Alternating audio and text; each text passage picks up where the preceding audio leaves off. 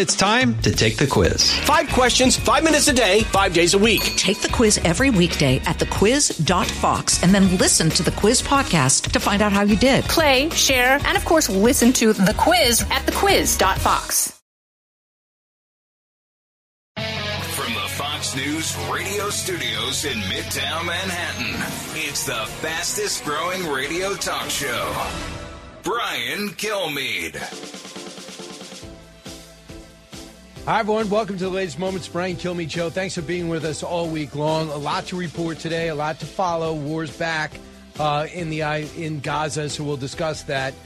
We also know that Congressman Goldman and Congressman Garcia will hold a press conference today for the expulsion of Congressman Santos, who I just spoke to on Fox & Friends with an exclusive interview, and he is my congressman. And it looks like because of his 23 ethics violations and with his tweet, I should say not ethics violations, I should say what they are, and that is they are 7 counts of wire fraud, 3 counts of money laundering, 23 criminal charges, and then a separate scathing ethics report. They might indeed make him the 6th congressperson to ever be kicked out. 2 of them were Confederates. And I don't think they wanted to go back in line. So let's get to the big 3. Now, with the stories you need to know, it's Brian's Big 3. Number 3. FBI agents were directly flagging content to Twitter saying this appears to violate your terms of service. What about this? What about that? Same thing with DHS staff. And then, of course, DHS created the Election Integrity Partnership. That is Matt Taibbi. Just a little of the very important hearing yesterday, along with Michael Schellenberger. They were absolutely heroic in the exposure of the Twitter files and the Dems assaulted on free speech as they testified in front of a helpless, flailing Democratic Party on Thursday. The person who made this exposure possible, Elon Musk, now seems to be a target of the incensed left. Number 2. When these pauses are over, they intend to go back at it. And as they make that decision, they'll continue to find support from the United States in terms of the tools and capabilities, the weapon systems that they need. Going back at it, Hamas breaches hostage deal, and now the IDF blitz is back, and eyes on the elimination of thousands of Hamas fighters unearthing miles of terror tunnels while warned to avoid civilians by us. Number 1.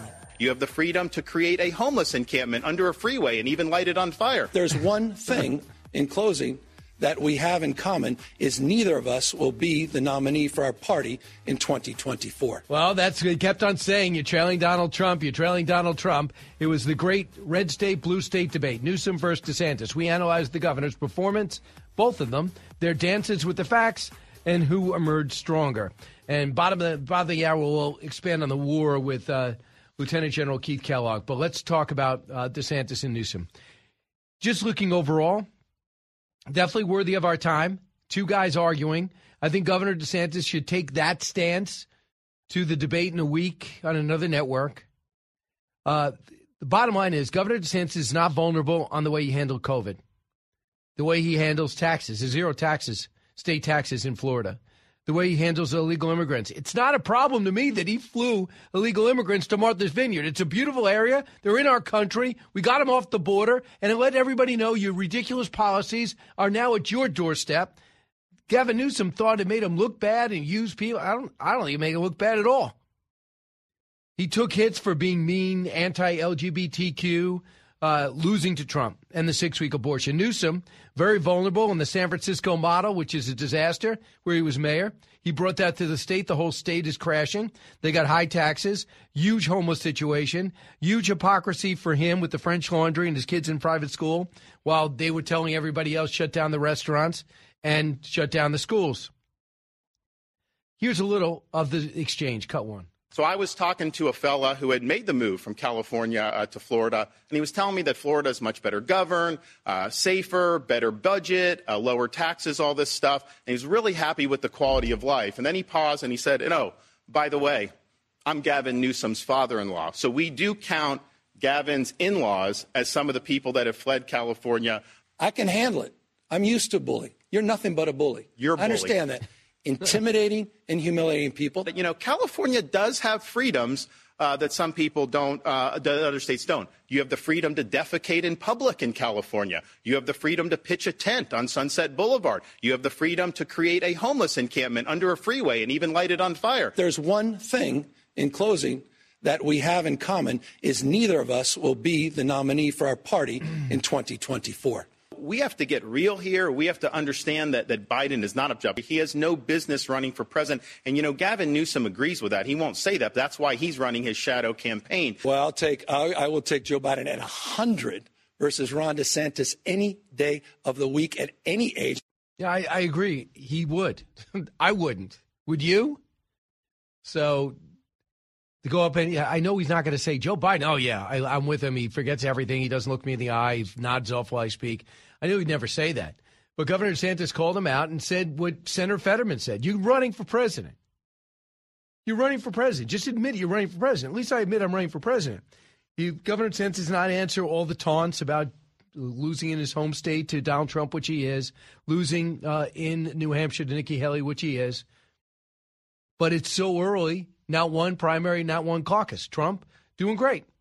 He's going up. You can't say he can't beat Biden. He's now up 3-4 points over the last 4 or 5 polls. Everything from CNN to New York Times to Fox Poll. It's the same thing. Nikki Haley wins by double digits. Here's more. Cut 2. It's also important to respect parental rights to know what curriculum is being used in the classroom, and everything should be age appropriate. I actually have something that I brought that some parents have objected to. So this is a book that's in some of the schools in California. Florida, this is not consistent with our standards, called Gender Queer. Some of it's blacked out. You would not probably be able to put this on air. This is pornography. This is a ginned-up, made-up issue to divide this country. You talk about dividing this country. This is part of the culture war, the weaponization of grievance. This is part using education. We're focusing on math, science. We're focusing on reimagining our school system. We're going to get to education. He's criminalizing teachers and criminalizing librarians that check out the wrong book. You had more kids locked out of school for a longer period of time in California than anywhere else in the country.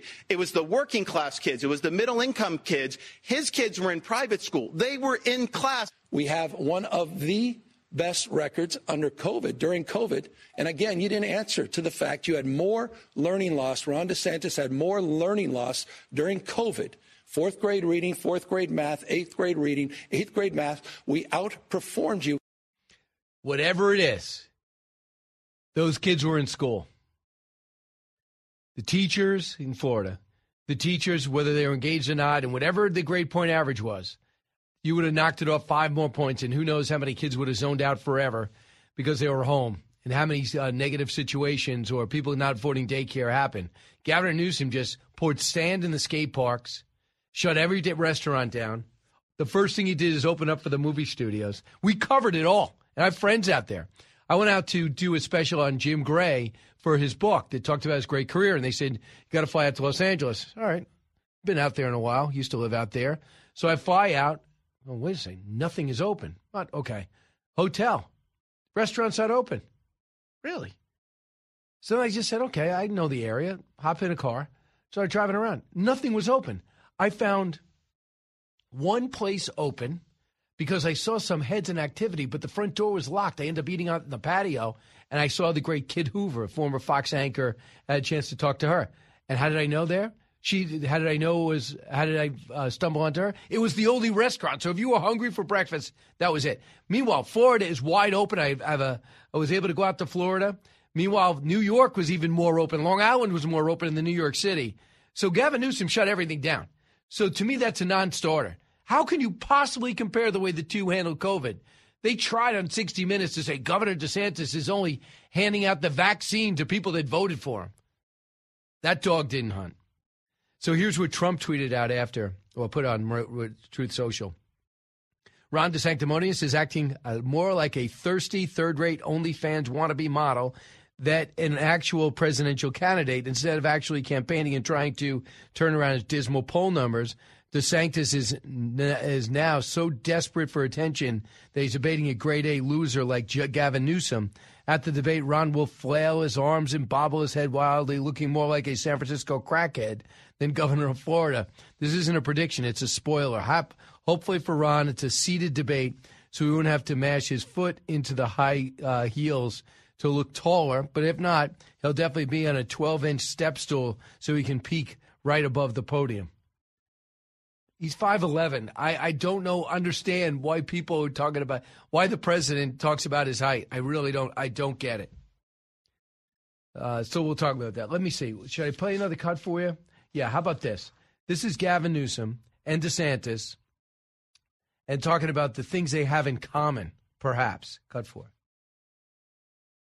I'm here to tell the truth about the Biden-Harris record and also compare and contrast Ron DeSantis' record and the Republican Party's record as a point of contrast that's as different as daylight and darkness. You want to bring us back to a pre-1960s world, America in reverse.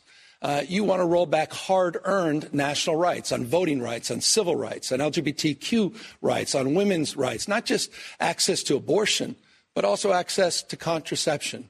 You want to weaponize grievance. You are focusing on false separateness.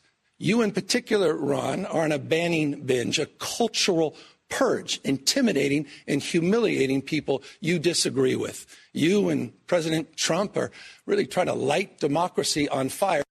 So what he's talking about, not a book ban, age-appropriate books. Yeah, that's true. We talk about abortion. Yeah, he said 6 weeks, and Gavin Newsom says as late as you want. It's true. LGBTQ rights? No, nothing to do with that. It's in kids should not be heard about talking about heterosexuality, homosexuality. He doesn't believe that belong in schools. You do? You want your first grader learning that? That doesn't mean you're anti-LGBTQ. Ron DeSantis should go out and say something like that. Like, listen, whatever you do, you do. But if you're a teacher, this is the curriculum in which I want you on. The other thing they disagree on is Gavin Newsom says it shows great compassion to allow teenagers to come to his state to start gender transformation from man to woman, to women to man. He thinks that should be fine without telling your parents. He said, where's your heart? You're being mean or whatever he said. No, he's not. You really don't think parents should know about this? You think in 11th grade you're looking to make a decision like that? If it's such a great decision, why aren't you telling your parents? I'm going to come back and take some calls on this, and then I want to get to the rest of the war on this. I also want to play you some Matt Taibbi, Michael Schellenberger, who was brilliant yesterday in the whole debate on social media and the shadow banning that took place and how that really affected the election. You listen to the Brian Kilmeade Show. A lot on the table. So glad you're here. Don't move. Expanding your knowledge base. It's the Brian Kilmeade Show. Pull up a chair and join me, Rachel Campos Duffy. And me, former U.S. Congressman Sean Duffy, as we share our perspective on the discussions happening at kitchen tables across America. Download From the Kitchen Table, the Duffys at foxnewspodcasts.com or wherever you download podcasts. Out of the gates and ready to go. Hey, it's Hutton and Withrow. Hot Mike is here on the Outkick Network. We've got your afternoon covered with the latest sports discussion, and it's available wherever you find your audio. Daily analysis and news. He is hot. I am Mike. Actually, my name is Chad. His name is Jonathan, but you get the picture. We're going to bring it every single day. Whatever you want to call us, we'll respond to. We just want you to respond to what we're dishing out every day. And while you're here, we hope you subscribe to the podcast, like, subscribe, and share.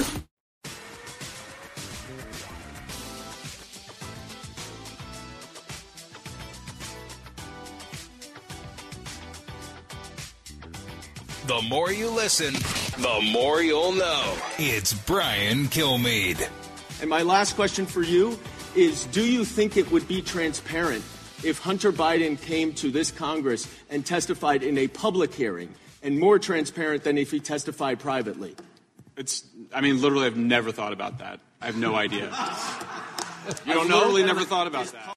Because that's not the point. He doesn't want to get political. Yesterday, Matt Taibbi, Michael Schellenberger went up to Capitol Hill to testify what they found out in the Twitter files when Elon Musk turned over the records. It turned out the FBI, the Department of Homeland Security, White House, constantly making calls to Facebook and Twitter and all these social media companies to change the message. Whether it was anti-Trump, stop Trump, whether it's his son or anybody else saying a positive story about Trump, you shadow ban, you softly ban, or it was during COVID. Anything was against their narrative that they thought was disinformation, they would just silence. Any objection to the vaccine, any negativity towards a study. They got Thomas Massey. He said, I pointed to a study over in Israel about the vaccine, and I got shadow banned. And we didn't find that out until Elon Musk bought it and let these two investigative reporters go through it. The anger the Democrats showed is unbelievable, the lack of contrition. Whether they were part of it or not, Adam Schiff and company felt compelled enough and felt empowered enough to call up Twitter and say, take this down, put this up. Thanks for doing that. After a while, they were talking about how much they were getting, money they were getting from the FBI, and it still wasn't enough for all they had to deal with. So here's a little of the exchange with Michael Schellenberger, Mayorkas, and the Director Ray, and Director Ray about lying to Congress, how the FBI was flagging content. Listen to this, cut 42.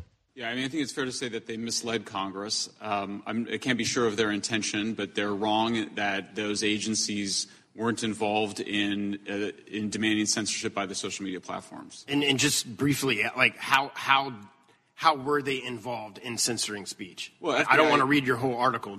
Oh, sure. I mean, FBI agents were directly flagging content to Twitter saying this appears to violate your terms of service. What about this? What about that? Same thing with DHS staff. And then, of course, DHS created the Election Integrity Partnership, which then became the Virality Project, which was in the process of demanding mass censorship of Americans.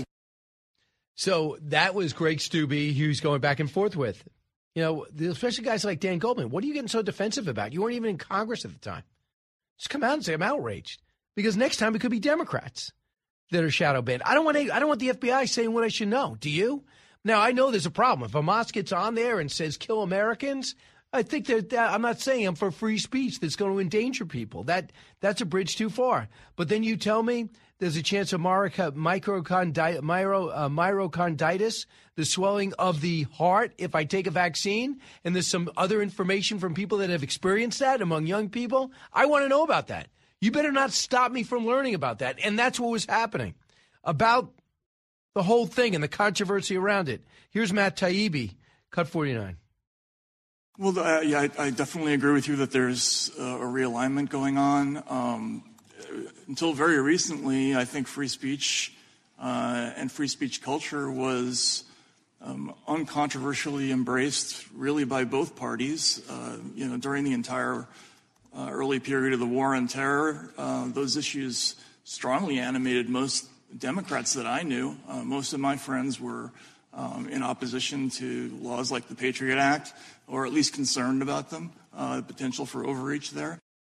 So Matt Taibbi got blistered. In fact, remember, the IRS knocked on his door the day he was testifying. The IRS said, take a look at your taxes. Really? Does that have anything to do with the fact that I called out the DHS and exposed the White House and exposed the FBI? Suddenly you're interested in my taxes? That's interesting, isn't it? Does anyone think that's a coincidence? So Matt Taibbi said, I grew up in a very liberal household. I wrote for the Rolling Stone, and he probably feels the same way. He was just telling Laura last night the way he was disrespected, again, for the second time in a year on Capitol Hill by people like Debbie Wasserman Schultz, who are saying the most ridiculous things along with Dan Goldman, is insane. He noticed the Democratic Party changed. Cut 50. I grew up a traditional kind of liberal. I donated to the ACLU my whole life, and I got most of my ideas about speech from Democrats, people like Frank Church and Paul Wellstone and Russ Feingold, and there is no element of that left in the Democratic Party. In fact, today was kind of an epiphany for me. I've kind of given up trying to convince people in this party to care about this issue. They just do not anymore. It's not a value that they treasure at all.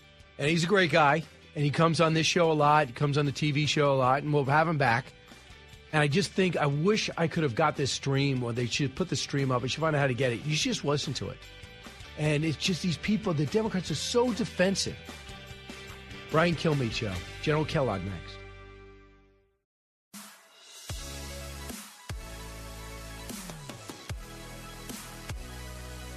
If you're interested in it, Brian's talking about it. You're with Brian Kilmeade. I just don't see why we feel the need to go into their war cabinet why Secretary of State Blinken feels the need to go into their war cabinet and lecture them about human rights when the abusers are on the other side of that wall in Gaza. And that should be what we hear from Blinken, from Biden, and the entire administration, is continuously and constantly calling out the terrorists for who and what they are. And, you know, I just saw this tweet that from George Friedman, essentially saying it's the new policy with the State Department to set up a two-state solution. And they basically are saying, wait a second. So let's get this straight. Here's what he said. Blinken to Abbas. U.S. is committed to advancing a Palestinian state. He says this is a Palestinian Authority. Let's unpack that. Hamas commits a massacre worthy of Attila the Hun. Abbas and his team side with Hamas. Abbas blames Jews for the Holocaust and pays stipends to terrorists to kill Jews. Abbas is in his 18th year. And they get a state? Lieutenant General Keith Kellogg, do you understand what the ambassador's getting at? He doesn't understand it. Yeah, you know, Brian, this is amazing to me when you think of it. When you look at actually what's happening right now, first of all, they've got this really backwards. And we said that a long time ago. Let's start with the Palestinian Authority first, Brian. The Palestinian Authority has no credibility at all with the United States, and it shouldn't. And I'm talking about Abbas specifically. You know, we offered them in 2019 peace through prosperity, and we showed them a way to get ahead on the Abraham Accords. And they wouldn't even show up to the meeting we had in Bahrain to kind of show this is how we need to get there. So to me, they've lost. Can you back that up a second? So you wanted their administration to understand what you're doing with the Abraham Accords, and they didn't show up? They didn't show up. It was 2019. We went into Bahrain. Jared Kushner took a team in there with Avi Berkowitz, and we laid it out to him. We said, this is the way to get ahead. And Abbas wouldn't even show up with his team out there. And then, of course, Hamas has run them out of town. They're actually in the West Bank. They're really not in Gaza right now. And the only way this is going to work, to me, with the Israelis is, number one, they're going to have to eradicate Hamas. But number two, if they really want to work with Palestinians, they need to bring in, and they need to look at it economically. They need to bring in somebody that they can actually talk to the Israelis. And there are some people out there. You know, when you look at for example, Mohammed Dalan, who's actually currently in the UAE with Mohammed bin Zayed, MBZ, he's actually came out of Gaza. He kind of knows that because he's a younger individual. And this is the kind of individual Israel is going to have to work with if they ever want to solve this problem. It's not going to be solved kinetically. It's not going to be solved by bombs. They're going to have to figure out, how do we get out of this thing, much like we did with the Abraham Accords, is how do you make it economically feasible and desirable for the Palestinians to want to work with the Israelis. But this administration, they're going back in time. You know, remember what John Kerry said, Brian, that the only peace in the Middle East will occur is if you include the Palestinians. And we said no. You know, make the Palestinians come to us. So they've got it wrong, and I think Blinken is terribly wrong. I think for him to go into the War Council and prescribe what the Israelis should be doing in an existential fight for their very existence is foolish, and it just shows where this administration is. Right now, they've resumed the fighting. They say the Hamas did not deliver the 10 a day to keep the pause going. So after a 7-day pause, and they got back about 60, 70. Don't no idea how many are left. They thought 240. So they're fighting again. And if you're spending a lot of time in the north, you unearthed the terror tunnels that we all saw. Now it's time to go to the south. What's the biggest challenge as the IDF moves to the south, where you told everybody to flee to? Yeah, the biggest problem they're going to have is the fact that when you head to south, you're right, that's where they told everybody to go to. But that's probably where Hamas has gone to. And the hard part about this is you're seeing this is really, really tough for the Israelis now. You know, I would prefer they not go to the south. If I would say, look, isolate Gaza, reduce Gaza. That was the headquarters of Hamas.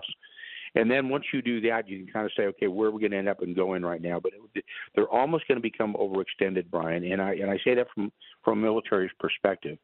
They've tried this once before when they went into Gaza, and it didn't turn out really well. I think there's an opportunity for them to say, okay, you split the baby in half. You control Gaza City, which actually does control Gaza. And then you kind of say, okay, we've got this. Now's the time to come in, and we're going to start talking. But we're not going to be talking to Hamas. We're going to be talking to a revised Palestinian Authority, and they're not going to talk to anybody until that occurs. So this is one of those, you've got to figure a way to break the cycle. I know, but who do you deal with? Do you think somebody knows who there is to deal with, but if they show themselves, they're going to get assassinated?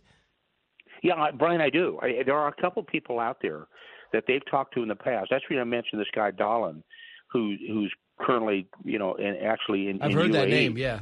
And it was actually somebody that the name was brought up actually in 2019. But you've got to get away from the current leadership. Abbas is not a leader anymore. He shouldn't be leading the Palestinians Authority. You've got to go to a whole new generation. And the Palestinians are going to have to realize this. This is something that's not going to occur in the next 30, 60, 90 days. But everybody has to kind of realize this, and we need to put the U.S. pressure behind it, that this is the way it needs to go. And how we put pressure behind it is we take away their money. Brian, we took away their money, the Trump administration, from the Palestinian Authority. And this administration gave it back to them. Well, you don't do that. You basically say you put an economic stranglehold on them. Right. You bring everybody from the region in, and that includes the Saudis, and that includes the Egyptians, and that includes the Jordanians. You get everybody on your side. This administration hasn't done it.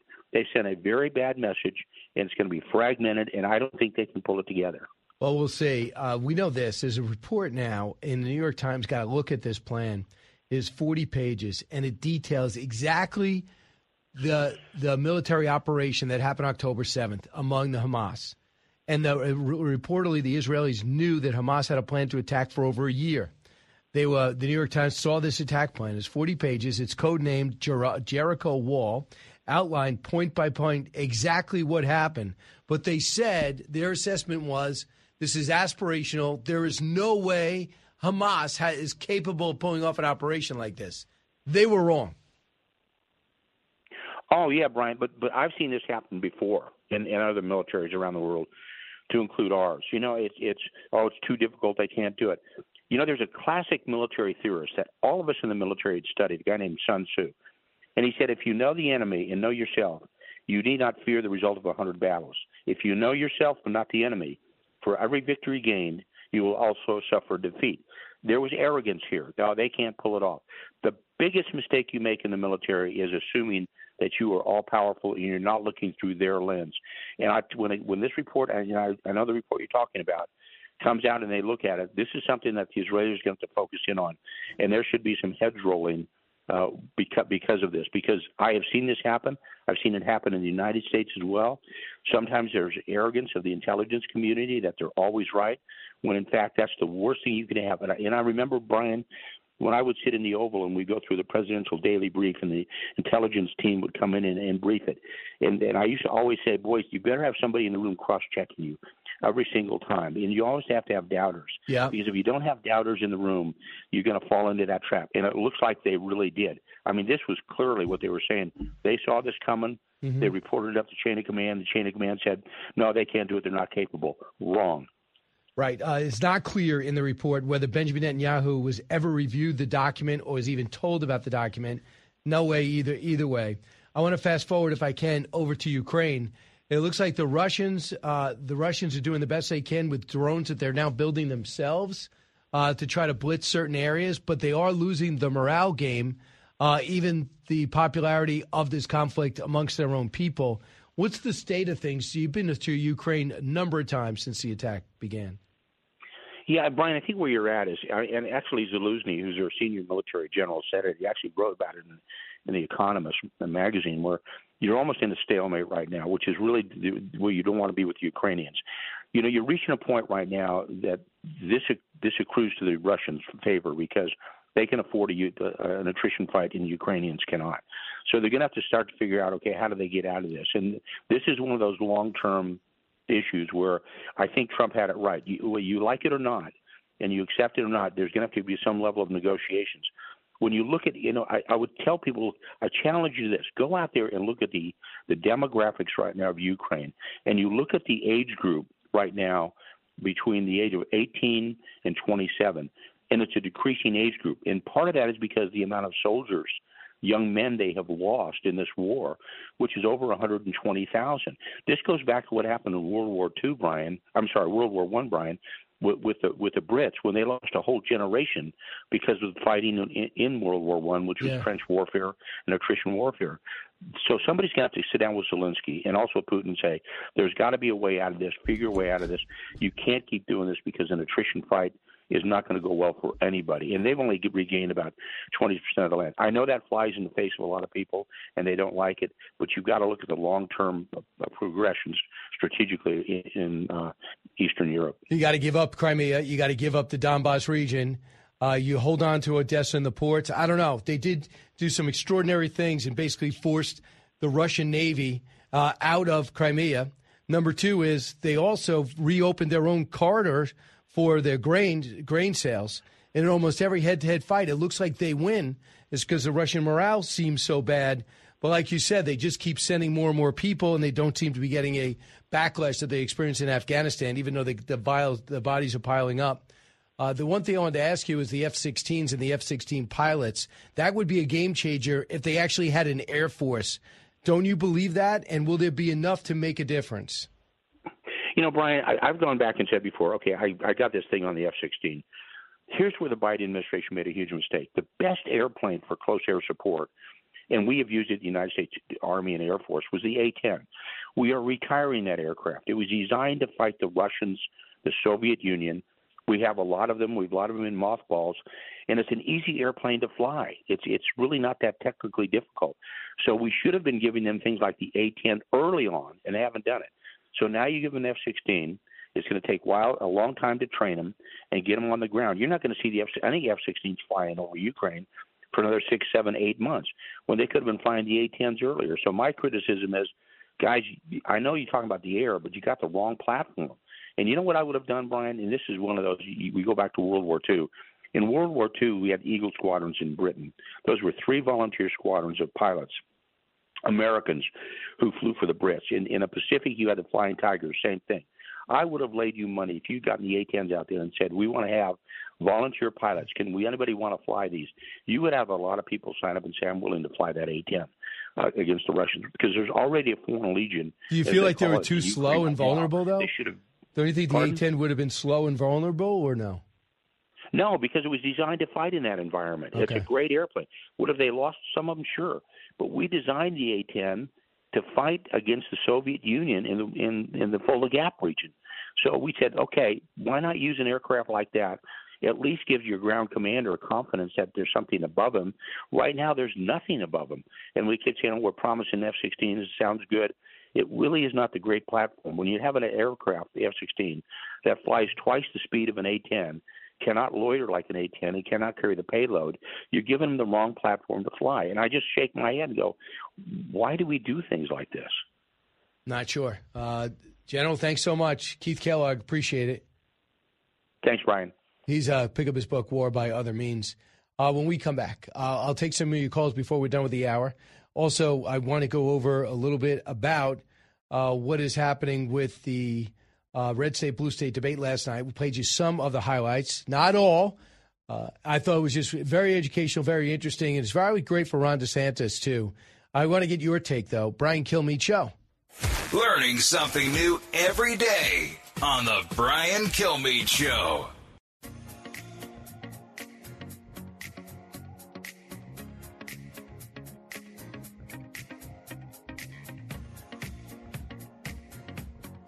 Radio that makes you think. This is the Brian Kilmeade Show. All right, we are back. I don't know if you missed the red state, blue state debate, but it was essentially not only were these governors representing their state and their own careers, but they're really talking about two different philosophies for a country. Light on crime, no penalties, $1,000. You could steal up to $1,000, not get charged at all. We got the big beginning of the smash and grab, the poisoning of a city in San Francisco with the open drug use and no law enforcement. Los Angeles overrun with homelessness. A governor who says, I'm going to tackle homelessness, and admits basically, not last night, he's been an epic fail.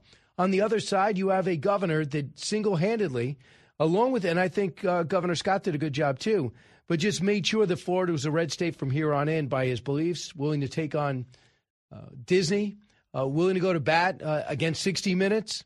And he was the front runner to get the nomination, even though it looks like it's Donald Trump's to lose. So we played you a little bit their sparring last night, and we heard the little soliloquy from Gavin Newsom. But here's a little bit more of the exchange about people leaving California. Cut 5. Can you explain this migration out of California and going to red state, blue state. Well, hold on. You mean the last 2 years, more Floridians going to California than Californians going to Florida? No, California has no peers. California dominates. Size of 21 state populations combined. It's the fifth largest economy in the world. We dominate. Number one manufacturing state. We dominate in two-way trade and research and development, access to innovation, more scientists, more researchers, more engineers, more Nobel laureates in the state of California than any other state in the nation, the finest system of higher education. It's the birthplace of life science and biotech and nanotechnology. We dominate in green tech. We dominate in high tech. We dominate in artificial intelligence. So with respect, I think it's an interesting campaign strategy for Ron DeSantis to be bashing a state of 40 million Americans when California simply has no peers. So I was talking to a fella who had made the move from California to Florida, and he was telling me that Florida is much better governed, safer, better budget, lower taxes, all this stuff. And he's really happy with the quality of life. And then he paused and he said, by the way, I'm Gavin Newsom's father-in-law. So we do count Gavin's in-laws as some of the people that have fled California. Almost everything that is in California was there before he got there. The green thing and getting rid of gas-powered cars, you think the gas is $5, $6 now? Say your taxes are high, they are. Well, we tax the rich more. Really? Okay. Well, when you put taxes into gas and your utilities, who do you think is paying the price for that and who is struggling to do it? He's running across things that just said California makes it a great state. But what about how you're governing that state? Whether it has little resources, let's say like a Mississippi, or less resources than other states, that's fine. But what have you done with it? I mean, for example, look at the size of New Hampshire. There's only 1.3 million people there. Every state's got different characteristics. What do you believe? What have you done? And what he was doing so badly, they tried to recall him. And for a while, he was actually losing. And you know, the district attorneys that they put in there that thinks crime first. Let's make sure that the criminals don't have to deal with bail and get back out on the streets. So there's a lot of facts there. So Gavin Newsom, that's what he would do. He would run through things. And by the way, I have not been able to get that confirmed over the last 2 years. It's clear that more people have left California for Florida. He came out and says, no, not over the last 2 years. Well, where's that come from? We just showed you a bar graph that showed it was something totally different. The other thing that he said, it might not seem like a big deal, but they started to say, look at you. When you were in Congress, you were for amnesty. He said, I was not. Yeah, you and John Boehner. John Boehner was gone by the time there was an immigration bill. In 2018, there was a bill that said that people that were there on a work visa could stay an extra 3 years. Is that amnesty? You don't get to stay. So that was a total ruse of a point. Keep it here. Brian Kilmeade Show. Go to BrianKilmeade.com. Find out where I'll be. For example, tonight I'll be in St. Louis, KFTK. And then Saturday over in Texas, Sunday in Alabama. BrianKilmeade.com. From high atop Fox News headquarters in New York City, always seeking solutions, never sowing division. It's Brian Kilmeade. Hi, everyone. Welcome to the latest moments of the Brian Kilmeade Show. We had a great week, a consequential week. We had a 5, 6, 7 day pause. That's on over.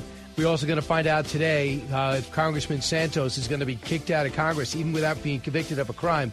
I mean, the ethics in violation is terrible. I understand that. I mean, it's hard to – I'm not making excuses for him. But it is – I kind of agree with the current speaker. It's a dangerous road. So you have big ethics violations, but you usually in America, you get your day in court to find out what's happening. So he's had a couple of votes to get him expelled. He has not done that. And this will be the sixth one in the history of the country to do it. He is actually my congressman. I interviewed him this morning. We might want to pull some of that just because he expects to get expelled. He basically told me they need 290 votes out of the 435, and they expect to get expelled today. So that's pretty significant. And that, of course, would mean an emergency, a snap election, and it's most likely going to flip. This guy, Tom Suozzi, is a so-called moderate in the area, and one of the reasons why there's a majority in the House of Republicans is New York, because of seats like Long Island. Not saying it flipped because Tom Suozzi was running for governor, so he left his seat, and Peter King had left his seat earlier.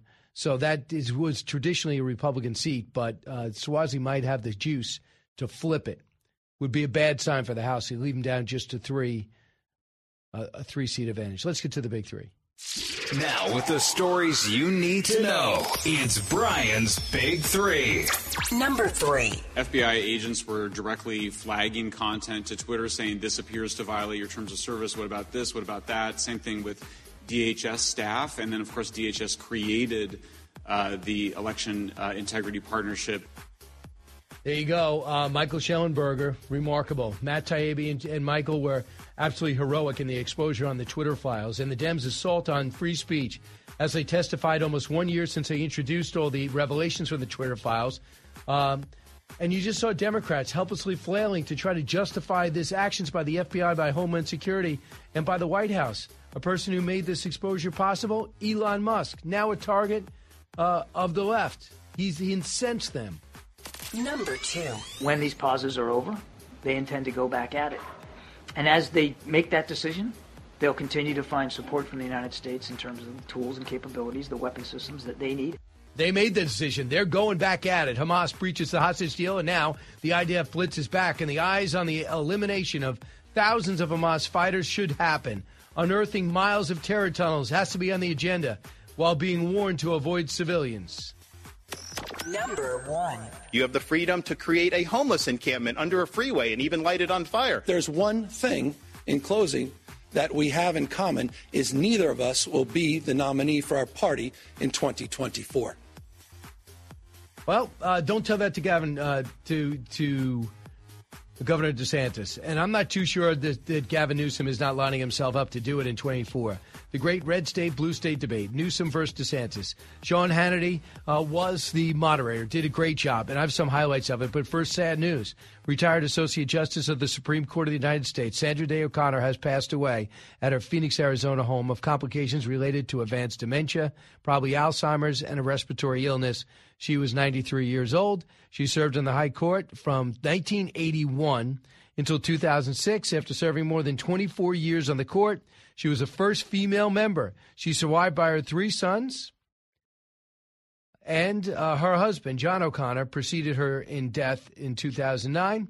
Chief Justice Roberts said of O'Connor, quote, a daughter of the American Southwest, Sandra Day O'Connor blazed an historic trail as our nation's first female justice. She met that challenge with the undaunted determination that she's always had.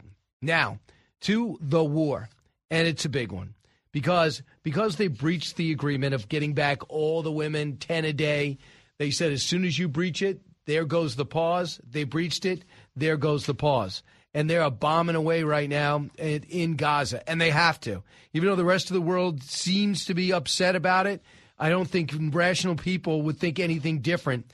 And even though Hamas wanted this fight, and that bothers me, I think in the big picture, they have to get this fight. They have no choice, especially in that region where you are punished if you show any weakness. So now we're back at it, and they're ready to go. This got everybody nervous. Cut 34. Mr. President, there are members of your party who would like to see conditions placed on aid to Israel. What is your view on that? They would like to see a reduction of the bombing. Well, I think that's a worthwhile thought, but I don't think if I started off with that, we'd ever gotten to where we are today. We have to take this a piece at a time. So that's what Bernie Sanders wants. He wants conditions on the weapons we give him. Tell him where to bomb, how to bomb, or stop bombing. And that's not going to work. You can't fight a war like that, especially if you have allies. Mike Waltz, who's upset that we even have a Secretary of State in their war council meetings. I don't think we belong there. It's like walking into the locker room of a team just because you want that team to win. Cut 35. Put yourself in their shoes. Let's go back to September 12th, 2001. It was take the gloves off and put bombs on these terrorist foreheads. I have had to go into schools and hospitals while getting shot at by terrorists hiding behind civilians, and we literally lost men, lost American soldiers trying to go room to room when the much easier thing would have been to do, frankly, was just eliminate the entire building. So I have every confidence that the IDF, as an army that follows the laws of the rule and rules of warfare, will do everything they can, not only from a human rights standpoint to avoid civilian casualties, but they know it's being used against them in the global propaganda war. Yeah, so Mike Walsh last night with Neil Cavuto, and he's a war fighter as well as a diplomat, and worked for Dick Cheney, so he knows Washington, and he actually knows the brutality of war as a Green Beret. Shannon Bream joins us now, anchor of Fox News Sunday, Fox News chief legal correspondent, author of the book Love Stories of the Bible Speak. So, Shannon, I just informed our listeners that Sandra Day O'Connor has passed away at the age of 93. As usual, when you don't hear much, it's usually some type of mental illness, like what happened with Reagan. You didn't really get any updates. They just put you away with the family, and that seems to be what happened here, right? She had dementia? She did, but there were many, many years post the court that she was out publicly and working for advocacies and programs that she really cared about. She was very worried that the younger generation wasn't getting civics education. They didn't know how the government worked. They didn't know how the courts worked. And so she spent years on that before she quietly sort of walked away from public life, out there giving speeches and urging schools to take up curriculum that would give kids a better understanding of their country and this wonderful American experiment, how it worked, how they should be getting involved. But yeah, she was really worried that there were generations coming that didn't get the full understanding of how America works and why they should be involved. Right. So, Sandra, the big story, there's many big stories. First off, what did you take from the debate last night? I only got to see the first part of it. I thought it was very interesting because I felt like you would put a stat up or research up or whatever, and these two governors saw that same data two completely different ways. So whatever obviously was most beneficial to their policy that they're advocating. But I thought, gosh, if we can't even have a debate or a conversation where people look at data and say, okay, those numbers say X, I just didn't know if we'd be able to have a real full-throated debate with these two. But they're obviously both good communicators, and it was fun to watch. Yeah, I just think you do. Donald Trump, I asked him for a statement last night. I was doing the 5, and he said, I wish them all the best of luck in 2028. So basically, you're in the undercard. But, I mean, two guys very conversant, two very talented speakers. There's no doubt about it. It was a bit of a flashback to an earlier time when the debates were a little bit more substantive than they are when you had all these people on the stage from the same party, because people just vehemently disagree. I mean, the one area in which I don't think Gavin Newsom understands how important I think it is that you could go to California without telling your parents and begin sex change procedures. I mean, in high school. And they says, well, have compassion, have a heart. Wow. No, I don't know anybody who sees it that way, but I'm sure there's people in his life that see it that way. So they're admitting. Then for the other thing that I think is a non-starter is when he said Martha's Vineyard, it's cruel you use people to fly people around. No, he didn't use them. They were going to be dropped in his city without telling him. He's dropping them in another city. That's a beautiful area, a luxury job, a luxury ride. So get them to understand the ramifications of their policies. Gavin Newsom thought it was an aha moment for people that have been following this. It was, I forgot about that. That's good. Yeah, and listen, a lot of people think that this is, you refer to 2028, but these guys are having substantive policy debates right now. I mean, it's just the way that it's happening. They are in the middle of all of these culture wars and these economic questions and the COVID questions and the lockdown questions. Like, they are debating things that people are thinking about right now that do have very different positions. And I do think, obviously Newsom's going to come at DeSantis in a way that fellow Republicans probably wouldn't, in the same way, say like, oh, you're doing all these crazy culture war things, you hate people, you're making their lives terrible. So I think it was an interesting gamble, I think, for the DeSantis team, but to know that they would probably be able to get to clarify some positions on some of these culture issues with Newsom in a way they wouldn't get to do with the rest of the GOP field. And so from what I saw, they got to have some of those substantive conversations. Well, I guess we're not having another headlines in Politico. The Newsom camp, Hannity, DeSantis cheated, and they dispute the charges. Okay, they cheated. I mean, how? What are you talking about? And of course they're going to – listen, Sean said up front, he's like, listen, it is not a secret. I am a conservative person. I'm coming from that viewpoint, but I'm going to try to do this as neutrally as possible with fact-based questions and let you guys go from there. But of course, people are going to be like, oh, it's a Fox, opinion host, and he is going to have a certain viewpoint. But I do think from the part that I saw that Sean was very much trying to point to hard data and say, okay, now let's debate how we got to these places and these numbers and what they mean. But there are other people who watch other debates and feel like the moderators have not been completely neutral. Maybe it's difficult for any moderator to ever be 100% completely neutral in any political debate. So we also know, I talked to George Santos today. It looks like he feels as though he's going to be expelled. Your thoughts on that? It'll only be the 6th time in history, and it'll leave the Republicans with just a 3-vote margin. Yeah, and it's interesting because you have over the last few days had, I would say more broadly a couple of weeks back when the ethics report came out, you did have more Republicans coming and saying, we actually think that we've seen enough with the ethics, that, what they've pulled up, we're not going to wait for the trial. We think we're going to take the moral high ground. We're going to vote them out.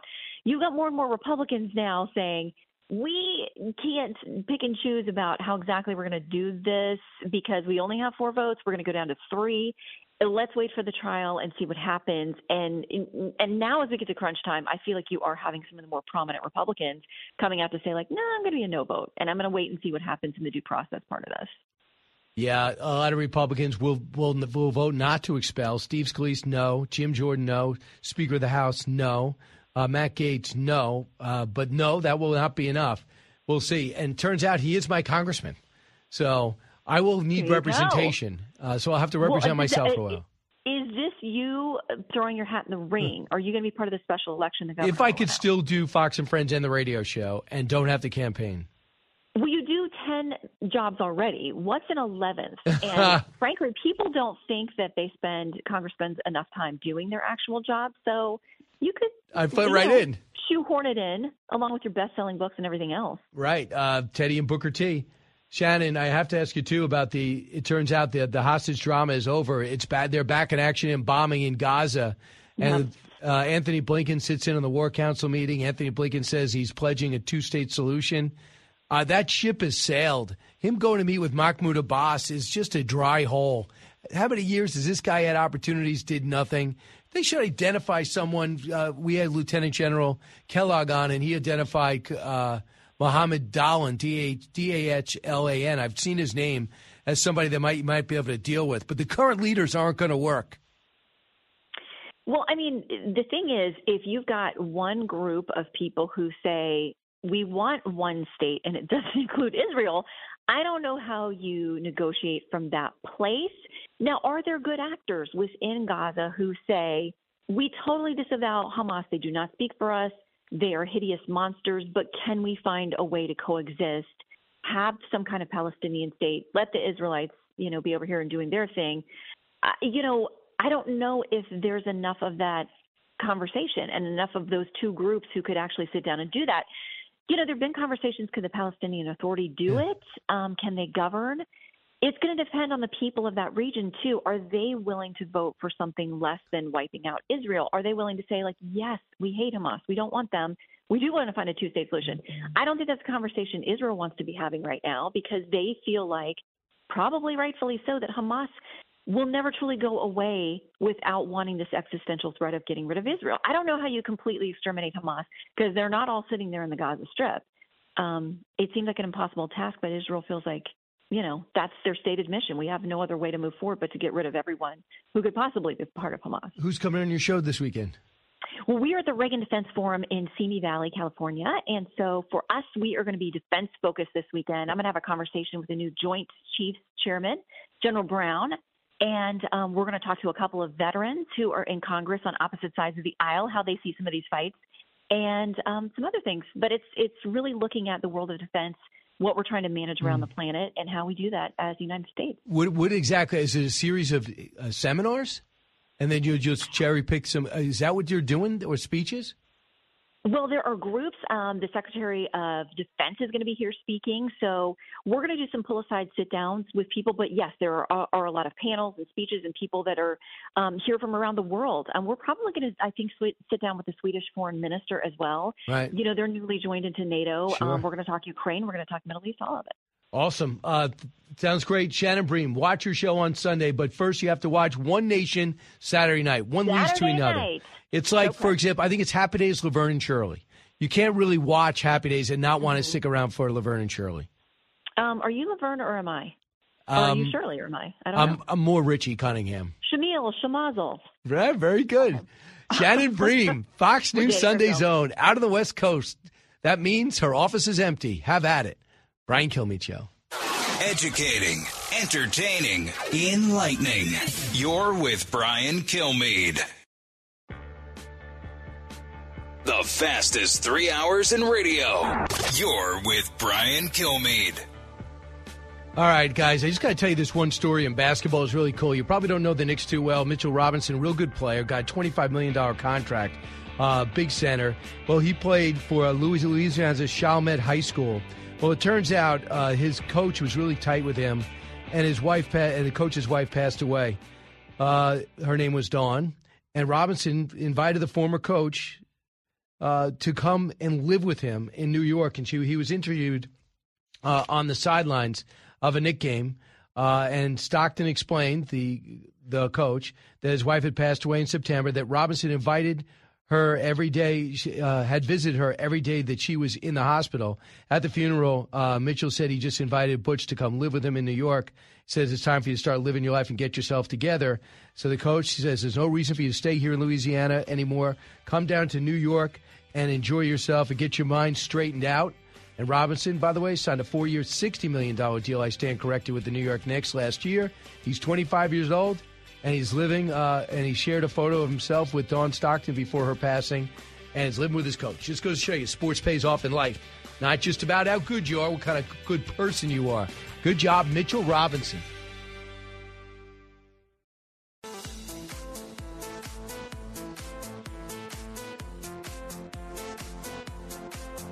The talk show that's getting you talking.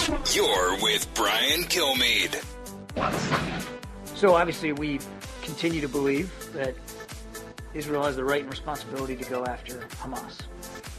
They have spoken for their military campaign, and they have said very clearly that that when these pauses are over, they intend to go back at it. And as they make that decision, they'll continue to find support from the United States in terms of the tools and capabilities, the weapon systems that they need, as well as the advice and the perspectives that we can offer in terms of urban warfare. That is Admiral Kirby, knowing that we know now that the deadline has passed. They only gave up 8 hostages, supposed to give up 10, all women. That passed. Son of Hamas, by the way, came out. Mossab, who's the son of the founder who was flipped and coming to America. He got jailed and realized the folly of Hamas and the brutality of the organization. And he said, you have to demand all the hostages out, give them a deadline, or this thing will never end. They'll just take more hostages because obviously they proved to be a reward. That's somebody who knows the organization. And that's what, believe it or not, I think they might have been underestimated by the Israelis. And now I don't think they would possibly underestimate them. And that's why Admiral Kirby said what he said. He went on, cut 33. We have been very consistent and clear with our Israeli counterparts that we do not support a move to the south unless or until they have adequately accounted for the protection of innocent human life, civilian life, in southern Gaza, with the understanding that there's a whole heck of a lot more innocent civilians in southern Gaza than there were a week or two ago. What we want to see and what we're urging our Israeli counterparts to do is to make sure that there's a proper accounting for that there is appropriate safety measures put in place. So that's what Admiral Kirby's talking about. They're worried about world sentiment. I get it. You know what they're also worried about? They're worried about the fact that a huge portion of the Democratic Party and the majority of 18 to 34s who usually vote to the left are totally against Israel. Do not understand the issue, don't understand the history, but see the oppressed Palestinians as a worthwhile cause. Meanwhile, this administration, according to the Secretary of State, came out today and said, okay, we are committed to a two-state solution. We can't wait to work with our Palestinian partners. He said it to Mahmoud Abbas, he's very unpopular. He is corrupt. They have done nothing. Members of Fatah, his military wing, participated in the October 7th rally. That's a non-starter. Do you check with anybody before you come up with these policies? It's crazy. It's actually not crazy. It's left wing, and it's not niche. We used to say, if you bring up stuff about the squad to Democrats, they go, well, smart people like Harold Ford. I go, Brian, that's not the Democratic Party. That's the extreme of the Democratic Party. That's what Donald Trump does. Donald Trump brings out this portion, brings out the squad as if they are the Democrats. They're not. But now they are. In this situation, they are. And it's caught me by surprise, too. Dan Gillerman was chairman of Blackstone Group. He was a key in Israel, by the way. He was a ambassador for years to the U.S. from Israel. He sat down with Neil Cavuto yesterday at the stakes, cut 37. I'm not sure we're losing the PR war, but, people have a very short memory. And the horrendous events that happened on October 7th, with babies being taken hostage, with children beheaded and women raped, have been forgotten, and all people now see is the rubble in Gaza. Right. And I don't know what you're supposed to do except to maybe let that video out. People like Governor Newsom, people like Senator Lindsey Graham, Senator Chuck Schumer, leaders who have seen it, Elon Musk, people that have seen it just say they're 100% convinced. But if you listen to the people in Oakland yesterday, Eric, if you could look that up from yesterday, remember in Oakland, they had a city council meeting and they just want to condemn Hamas. Okay. So they have a city council meeting. So when you have a city council meeting, anyone can come and speak their mind. And then you hear these people, obviously educated, obviously ignorant, spend some time, go to the microphone and say this. There's not been beheadings of babies and rapings. Israel murdered their own people on October 7th. They keep talking about Hamas, Hamas, Hamas. Our government does not fund Hamas.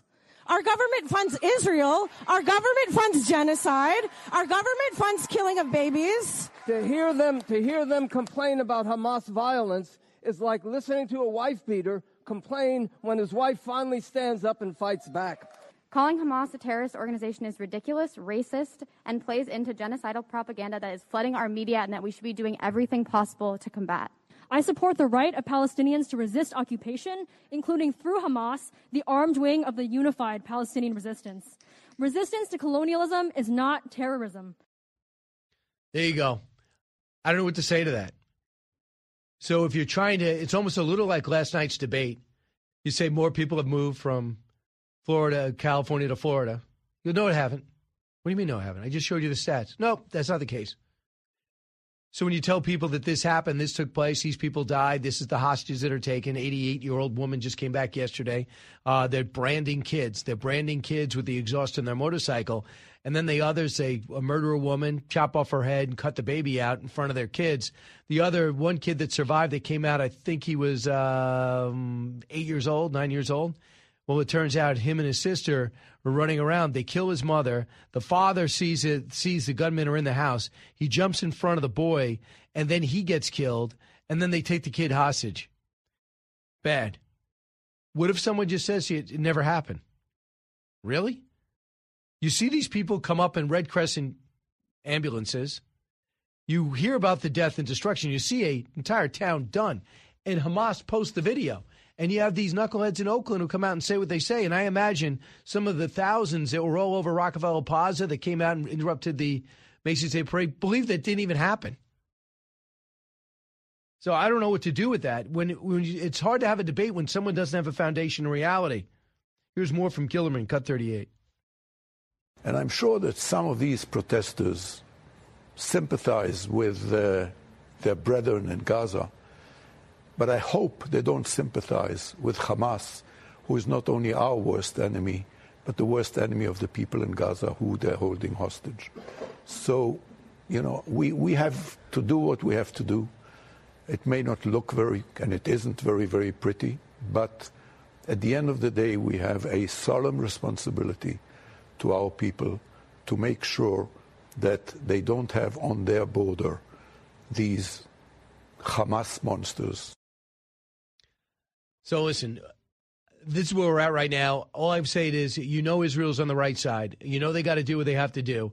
And the more they penetrate into Gaza, the longer the peace is going to be, the closer they get to peace in that region. You listen to the Brian Kilmeade Show. When we come back, we end this hour with Senator James Lankford, Oklahoma. Don't move. A radio show of the people, for the people. You're with Brian Kilmeade.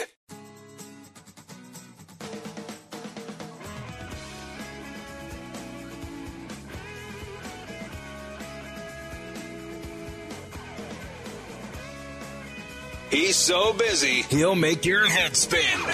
It's Brian Kilmeade. I was more impressed with Ron DeSantis than I thought I would be. I thought that Governor Newsom, who I think is one of the most effective presenters in politics, he was that tonight. But I thought that Governor DeSantis laid out very effectively his record in Florida. Was it able to do what he wanted to do on the presidential stage? Probably not. But tonight I think he probably fared better than I thought a lot of people thought he might have fared against a guy in our party, Gavin Newsom, who I thought did well tonight, but I thought Governor DeSantis did a pretty good job tonight as well, too, defending his state and his record. Which is interesting because I was on doing the 5 with Harold Ford, and he just thought that DeSantis was going to get killed. So I'm sure he was somewhat surprised. I cannot wait to see him in the green room because he believes Gavin Newsom's got great charisma. He believes he's got a lot of talent, and he thought he'd be able to talk his way out of a lot of things because he did well with Sean Hannity one-on-one. Evidently, he's in Politico now complaining that the full screens and the charts and the book covers that Ron DeSantis brought out and the map of all the human remains that were displayed were against the rules. He was not told about that. So we'll see. People are complaining. That means he's probably not happy with the results. So with me joining us in studio now, if you're seeing him taking off his coat, even though you think a guy from Oklahoma would say this is really, really too warm to wear a coat. I mean, basically, most people in Oklahoma don't even wear a shirt. They just wear a cowboy hat, right? And this is like 50 degrees, Senator. What do you need a coat for? No, I just had it laying around on it a little bit. You have a look. You gotta have the look to be able to have your coat on. Last time I saw you face-to-face, I was in Oklahoma. I think I was in Oklahoma City. Yeah. Right. We were in Oklahoma City. Great station there. Obviously, you're big in Oklahoma City and in Tulsa both. Yeah. And it's a big deal for you. KRMG. Yep. Yeah. So great to see you. Did you see any of the debate last night? I did not. I actually had meetings all the way through till very late last night, so I was just picking up the clips this morning on Fox to be able to just watch through some of the clips. So first off, do you think it's a fait accompli? Do you think Trump's won already? No one's voted yet. I mean, obviously Trump's way out in front. And the Trump campaign continues to be able to put out, it's over, everybody should be able to drop down, which is exactly what they should be doing at this point. And I don't blame Trump for skipping debates and all those things at this point because he's so far ahead on things. But literally no one's voted yet. So we'll let the voters actually decide that, not the polls. Have you surprised how vulnerable Joe Biden is, losing by 11 to Nikki Haley on a few 4 major polls, losing by 3, 4, 5 to Trump. Same thing with DeSantis, 1, 2, 3 with him. Yeah, he's clearly Biden is vulnerable to every single Republican that we put up on it. So that's been a big deal. I'm not surprised by that, quite frankly, because America's looking for something very, very different. They've seen failed border policies. He keeps talking about Bidenomics, and I just keep saying, please keep talking about Bidenomics, because everybody feels exactly what he's actually done to the economy. We've had inflation go up 18% since he was elected, 18%. And when it goes up 3%, they go, look, it's slowing. But the increase is slowing. Yeah, it's still dramatically increased over what it is, but that was an increase over last year's increase, which is last year's increase, and continue to be able to accelerate. So all those things people are really frustrated with, and Democrats continue to say the border's not an issue, no one really cares about it, except in every poll you've got the top issues, the economy, and number 2 issue, and even the Harvard-Harris polls are out there are all about the border. When you see what's going on now in Israel, it looks as though the breach of the deal has been had, and the IDF is back bombing in Gaza.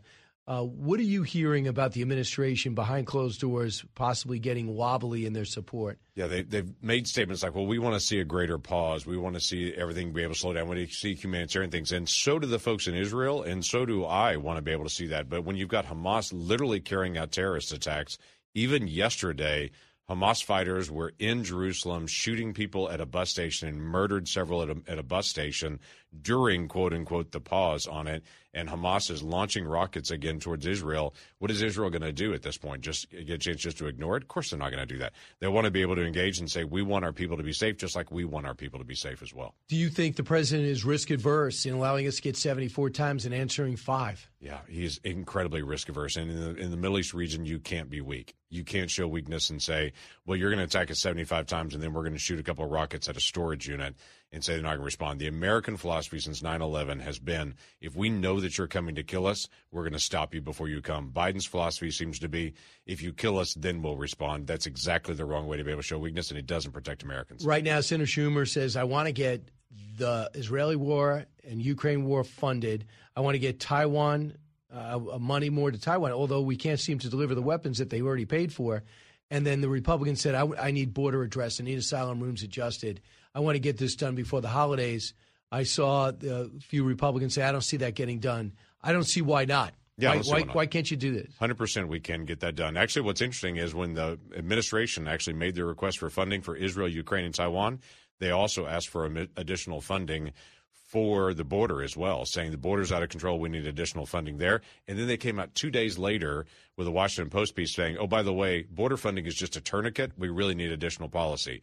We at that point said, time out. We're not going to move on anything on funding for the border or any of these other funding areas until we actually get a change in policy on what's happening at the border. While we work to defend other nations' national security, we're not defending our own. We've had 70,000 people that even this White House has considered special interest aliens that have crossed in the last 2 years that they literally released into the country. Which is crazy. Yeah. I mean, what kind of philosophy is that? It's a huge national security risk. Yesterday, we had 9,435 people that illegally crossed the border. 9,435. Of those, 500 of them were screened. The other 8,900 were released into the country. That cannot be sustained. So what would reform language look like in the next 2 weeks that we should be happy about? This in many ways is not hard. Instead of releasing people in the country and saying, we'll do your asylum hearing later, you keep people in detention at the border and you do the asylum hearing then, because very few people actually qualify for asylum. So you need a flood of judges? Yeah. So you need a bunch of space to be able to keep people. You need asylum officers to be able to do the screening. You need the ability to do that. In the meantime, you need the ability to be able to basically put up a sign, and like a fire code sign, to say, we don't have capacity right now. You can come in and make an asylum request when we have capacity. Those two things would change everything at the border, just like that. Yeah. Have you talked to a Democrat that said, I'll do that? Yeah, I have actually. I'm in the thick of all the negotiations on all this, and I would tell you, I have talked to Senate Democrats that are saying, yep, I'm willing to do that, and a bunch of Senate Democrats are saying, no way, I'm not willing to do that. This is going to take this administration actually stepping up and saying if they're going to secure the border or not. If this administration doesn't actually say, I want to secure border, and actually stand behind Senate Democrats and to say, okay, I'll stand with you in the political pressure you're going to get, then it's not going to happen. So you realize you would save the Democrats on election day. Yeah, but also save the country. That's great. Yeah. I'm just saying that if the Democrats don't realize that when the doors close and they talk to each other, they see the video, it's not just Henry Cuellar. Yeah. This is a lot of people saying this is a problem. And the fact is, in Chicago, they can't handle 10,000. Right. In New York, we're up to 100,000. And it costs $5 billion. It's supposed to cost $7 billion next year. They're shutting down libraries, cutting cop classes, the few that will sign up for an academy class. So this is in everybody. When we were here 4 years ago, when I'm talking to you in Tulsa, this was a Republican concern. Now it's a national concern. You'd be saving them on Election Day. I hope they realize that. Yeah, I hope they realize it, too, just for the sake of the future of the country on it. Now, I think Americans are going to make their own choice on things. But quite frankly, Biden can't really do anything else on the economy. He's baked that in. He can't do anything about his age. Obviously, that's a big, big concern. He can do something about the border. That's the other big issue on this one, if he's willing to be able to actually step up and to be able to do something about it. But if he fights this off all the way to the end, saying, I want to pretend I'm doing something, not really do anything on it, we as Republicans have said we're not going to jump in and help a supplemental that doesn't actually secure our own border. So we'll see what goes on. It'd be good to get something done. Do you think you'd have a partner in the House on this? Well, if we can't get it through the Senate, we won't be able to get it through the House, because you're going to have a lot of Republicans on board in the Senate and a lot of Democrats. Will you consult them along the way to make sure you're not spinning your wheels? Sure. Yeah, absolutely. All right. What's the next thing on your agenda personally? It is literally, I'm going to step out of this conversation right now and step right into a border negotiation conversation. I'm going to get on a phone call and to be able to start talking through the next step. We've got a piece of paper that are flying around back and forth to be able to try to get something settled. And that's a big piece. And then tomorrow I will be in Dallas, Texas, watching Oklahoma State play for the Big 12 championship against the University of Texas. Fantastic. The other thing I'd like to ask you is you realize they're selling off pieces of the wall for pennies on the dollar that was already been paid for during the Trump administration. 100%. Yeah. Can you stop that? We've actually worked to be able to stop that exact thing. And the other part of it is the law as it was written now 4.5 years ago, it requires the construction of that fencing. And the Biden administration is now doing fencing construction with some of that wall that was down on the ground. I heard it was movable and not what you wanted. Oh, no. Some of it has to go up in the exact form that it was actually done. What they have done is they've tried to do a lower fence, a shorter fence, to what I call a backyard fence rather than an actual security fence on it. And so they're actually putting up some of the security fence, some of the money they've used for environmental remediation. So we got to put tight boundaries around them or they're going to skip it. Perfect. From the Fox News radio studios in Midtown Manhattan, it's the fastest growing radio talk show. Brian Kilmeade. Hi, everyone. Welcome back. Brian Kilmeade Show. With me in studio is Kevin McCarthy. I hate to say it, but former Speaker of the House. Does that bother you?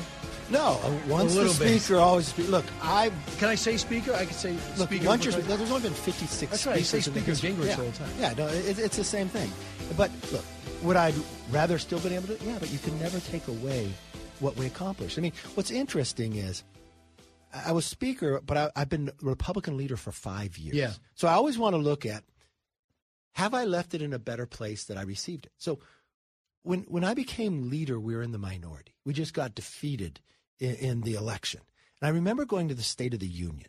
President Trump was there, and, one side stands up, then the other side stands up. The Democrats looked like America, and we looked like the most restrictive country club in America. We were like 98% white male.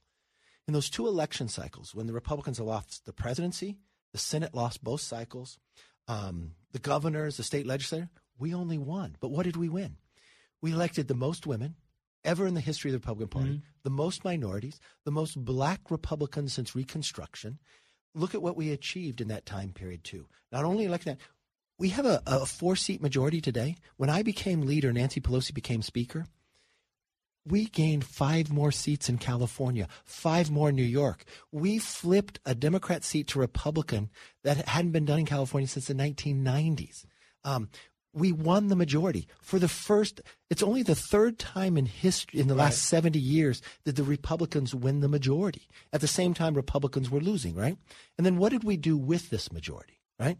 Well, the first thing we did, it might be inside baseball. Well, I'm going to bring it to that because I know you were frustrated you couldn't answer this question. You were not on the floor. Oh, God, I wish I would have been. So when Congressman Chip Roy was so angry that Speaker Johnson passed with Democratic votes a 2-tier continuing resolution, which got you ousted because 8 people thought that was the worst thing ever. But after this, Chip Roy said this. I want my Republican colleagues to give me one thing, that I can go campaign on and say we did. One. Anybody sitting in the complex, if you want to come down to the floor and come explain to me one material, meaningful, significant thing the Republican majority has done besides, well, I guess it's not as bad as the Democrats. You were frustrated because you wanted to answer Chip, who, by the way, was on your side through this whole thing. Yes. You know what? I would have gone to the floor if I heard Chip say that, and I would have asked for unlimited time because this is what I would have started with. He said, what has the new Republican majority done inside the House? So let's walk through what we did.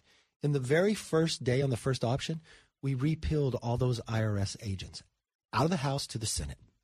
We made the biggest cut in American history, more than $2 trillion.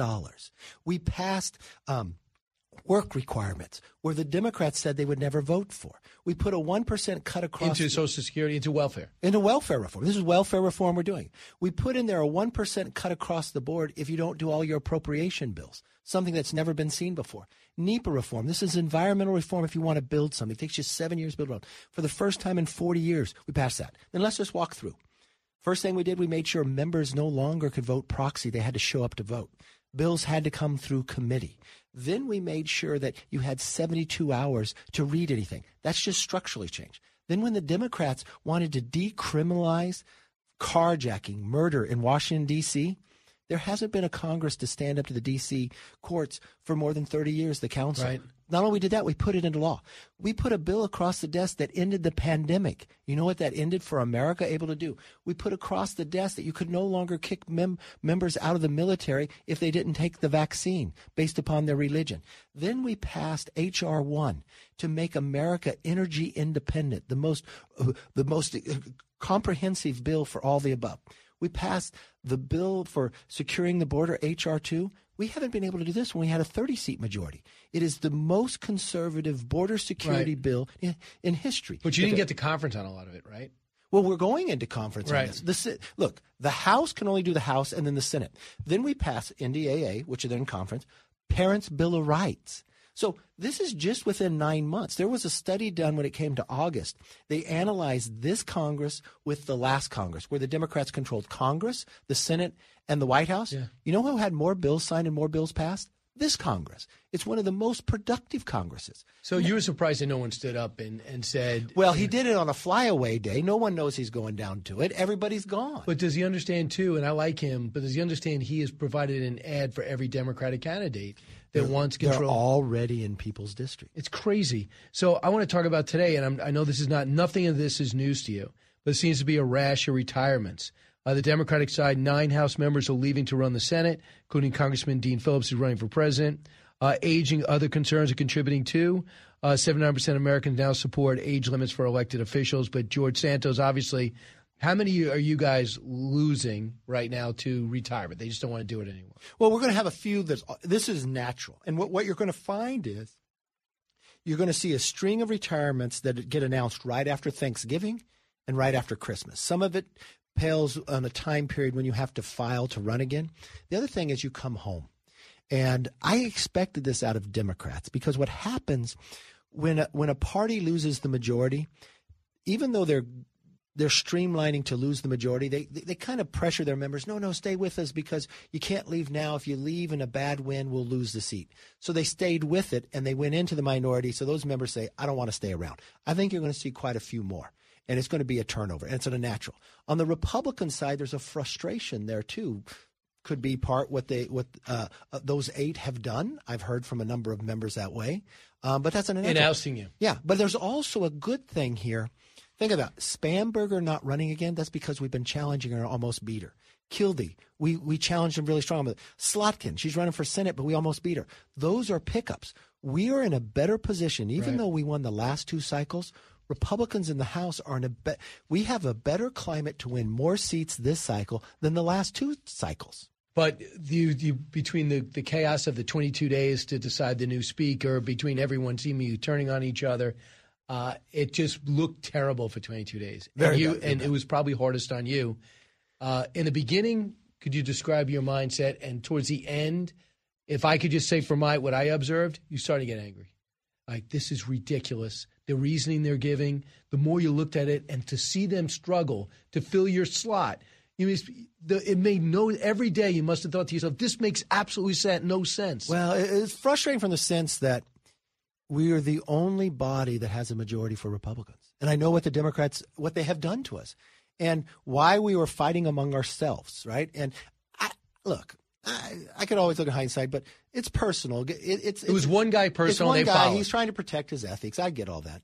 But and a few others never voted for me anyways. And so, but to have 100% is very difficult. And what was frustrating to me, okay, they did it to me. It's personal to me. But then you went in and you took Steve Scalise out, and then you took Jim Jordan. Jim Jordan they took out. And I'm sitting back. And by the way, you supported both. Yes. And then Tom Emmer. Right. So what I'm thinking, here we are. What are you removed me, but who are some people who could do this job? And the thing that they're not quite realizing, these 8, this is second in line to the presidency. You're right after the vice president. The responsibilities of this job are different than someone sitting back and looking. And they're wanting to make a decision. These other individuals, there's more to the job than just policy. There's more to the job than just campaign. And these other three were capable of doing this job. You know, the biggest surprise is the Congresswoman from South Carolina. She says you did not tell her the truth, and she teams with Matt Gaetz. You know, it's interesting. She says that, but she never tells you one thing I didn't tell the truth on. I couldn't understand why she was doing this. This is Nancy Mace. So I called her chief of staff, and it was like a day or two before. I said, hey, I just saw her say this. Is there something? Look, I'm not perfect. I fall, but I can't wave a magic wand, but is there something I said I would do that I did not try to do? So I asked him, I said, hey, is there something? I'm asking my staff, and my staff says we've done and followed through. And he goes, no, you've done everything.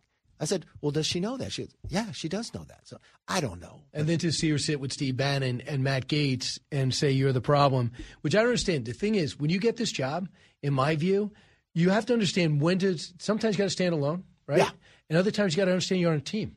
Yeah. Sometimes you got to explain to your district, for the best thing for my party to keep the majority, I had to do this. Other times you go, Kevin, I cannot do this. We're an oil drilling company, or I'm in the Everglades. Yep. I can't do. There are certain but I just don't think these people were ever on a team before. When I'm interviewing Matt Rosendale, and he says, I will never vote for a continuing resolution. I go, but you're not done with the appropriations bills. If you were done with it, he's not saying I'm going to do an omnibus. If you said I'm doing an omnibus, I see a lot of people going, I can't believe we're doing that. But it's just a continuation to get what you're supposed to get done. You guys couldn't agree with each other in committee. Why is that your fault that in committee they couldn't agree, Republicans couldn't agree with Republicans? But with the difficulty, too, like a Matt Rosendale who said he wouldn't vote for a continuing resolution, which is just funding government while you work out the others. He was voting against bringing the appropriation bills up. So these 8 – I did not know that. These 8 who were all upset about this, blaming for this, they shut all of government down for a week. Then they'd shut down the rules so we couldn't bring the bill up. So all they were doing is bringing in – that's why you could see that it was just a personal thing. And I get that. We can move on from there. But they're hurting the whole country and they're hurting the party. It was great talking to former Speaker Kevin McCarthy earlier this week. Had a chance to talk to him on, off camera, TV and radio, but especially radio. So if you want to hear more of the full interview, go to Brian Kilmeade Show podcast. I think you'll love it. Up next, more of my interview with the former Speaker of the House, Kevin McCarthy. What will he do next? We talk China. It's Brian Kilmeade. Breaking news, unique opinions. Hear it all on the Brian Kilmeade Show. Welcome back, everyone. You know, Speaker McCarthy, extremely conversant in foreign policy. He would end up being a congressman, then a speaker. I don't know what's going to be next for him, but we did talk about China. Here's a little of more of the interview with Speaker Kevin McCarthy. So I want to ask you about China. You have given money back from different factions that will link to the PRC. When you found out about it, you gave the money back. There are other lawmakers who are not. How strong is the Chinese lobby, includes TikTok specifically, or one of it, and how do I identify it and push it out of America, of Washington? You know, I don't know that any member knows that China would be specific because it would be illegal for them to give. This is my concern. When I became Speaker, I created the Select Committee on China. I literally went to Hakeem and I talked to him about what I want to do. And my whole idea of why I created this committee, at the 75th anniversary of Normandy, I was walking the grave sites with then Speaker Pelosi, and I thought, as policymakers, what could they have done that day would have never come, right? These kids are all about the same age. They come from different faiths, from the Star of David to crosses. And it wouldn't be a week or so before, it'd be decades before. And then I watched in the pandemic where if we were at war with China, in 30 days we'd be in trouble because resupplying. Right. We've let China control different industries. They control 90% of critical minerals, but they control 95% of the processing of critical minerals. They control 50% of the medical supply and others. So I wanted to take China out of the partisanship, and we put Gallagher in, who's done a really tremendous job. It's been a very good group meeting. We just found a lab in the Central Valley of California, just outside my district. And you know how we found that it was Chinese owned? There was a water hose coming out, and it was just a city employee, saw a regulation. She calls the CDC and others. They have Ebola inside there. They have thousands of rats. They're testing things that they don't have a right to test. No one would look at it. I sent it to the Select Committee on China. They came back where others failed. $2 million from China has gone into this lab. This guy's not even supposed to be in America. He was found guilty in Canada, and he's Chinese and came into America. I mean, they are in our university systems. Right. They're spending a lot of money on spies. You know, one of the first things I did as speaker, too, kicked Eric Swalwell off the Intel committee. Right. If you had got the briefing I had, you wouldn't allow him in Congress. Well, 2016, China had lobbied. You spent $334 million lobbying. So they're spending probably more than that now. Yeah. They spend more than any other country. Think about this, how expensive it is to have spies everywhere.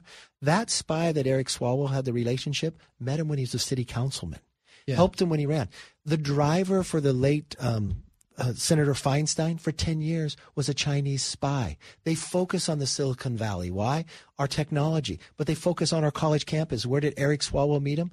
Not on a high university, but on a small university. He met this individual. They are in Iowa. They care about our farming community. They're in every aspects of our lives. And if we don't understand this, and if we don't fight back against it, we're gonna regret this day. So do you think you can personally identify lobbying firms linked to the Chinese government? Well, I think some of these lobbying firms don't realize by the way they fund the money to somewhere else. And what the Chinese government does is very sophisticated. They'll take these sister cities, right? So they go to an unsuspecting small town mayor and say, "Oh, this is really great. We're all together. We should work harder. You should tell your elected official, that we're going to do more." And they come in and buy more products from this city or others. And they try all different avenues. Because they think they can get a capitalist country by bribe everybody by money. Yeah, and what they try to do is then they take over an industry and they dump and take that industry out of America and they control it. And they try to get they steal our intellectual property rights. They try to have influence. I mean, think for what I have Lemoore Naval Air Base. It has the F-35s there. At the end of the runway, I just found this out when I was home. At the end of the runway, a Canadian company owns a solar field, and this field is catching on fire. Okay, but I've now been told that maybe this Canadian company is tied to a Chinese company. Why would they want a solar field at the end of a runway that has the F-35, and why would it be catching on fire? Are there sensors out there? I don't know, but I'm taking this to Gallagher back, and we're watching them buy up our farmland. We're watching them send balloons over. Well, you got a guy like DeSantis who pushed back in this state. Do you need governors to push back? I mean, it just seems as though this could be one thing that, as you mentioned, the bipartisan look. But it doesn't seem like Joe Biden has the same approach as Donald Trump. Joe Biden doesn't have the same approach. I mean, think about the appeasement of how they handled China now. They have gone back. They apologize. They go through. They go and visit China on the anniversary of Tiananmen Square. Come on. Right. I think what you're finding in Congress, though, I'm going to give credit on the Democrat side, too. This select committee on China is the future of what America should do on how to deal with China. Was Nancy Pelosi wrong to go to Taiwan? Well, look, she has a right to go to Taiwan, but this is very interesting. You compare what she did and how I met with Taiwan's president. She wasn't in a bipartisan group. There wasn't a mission behind it. Was there a purpose? Or was it to check off a list that she went to Taiwan, right? She allowed China to have military training now to how they would invade Taiwan. She held back the place. When the president of Taiwan came to America, you know where I met her? At the Reagan Library. Right. No greater symbolism of America defeating communism than the Reagan Library. I had a bipartisan group, Republicans and Democrats equal. We had a purpose and charge. These were those who were sitting on the Select Committee of China. When we did our press conference outside, I had 172 different cameras. We had the Berlin Wall behind it. Andrea Mitchell took the first question. She said, I was at the Berlin Wall when Reagan gave that speech, and it brought me to tears. She says, I'm moved today by seeing both parties here doing exactly what you should be doing. All right, if you want to hear the full interview, I want you to go to the podcast. I mean, unedited, even parts that you probably have not heard yet, BrianKilmeadeShow.com. Get the podcast. It's always great to hear it on a daily basis, too. I hope to see you this weekend at my signings over in Harker Heights, Texas in the morning. Then I'm going over to the Bush Center right on the campus of SMU and have a chance to do an interview and have a chance to meet all of you, sign my books, and then over one of the nicest small towns in America, Fairhope, Alabama. So go to BrianKilmeade.com for more information on my book, Teddy and Booker T, two American icons, blazed the path to racial equality.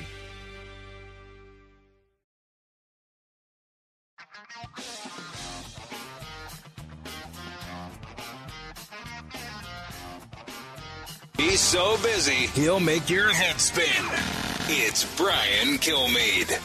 All right, we are back, and look who's in studio. Kirk Cameron's with us, outstanding actor, writer, producer, best-selling author, and he's also on a mission to straighten out our next generation of Americans. Oh. And he's very close to completing that mission, but always trying to straighten out and find out what's going on in our schools, which is a common refrain with 9 out of every 10 people we meet, right? Parents, whether you're kids, people, future parents, grandparents, what's going on in schools, and you're tackling it. Yeah, and everybody knows that whoever controls the curriculums in the schools is the ones who really own the future, because the kids are the ones who are going to be running the place in just a little while.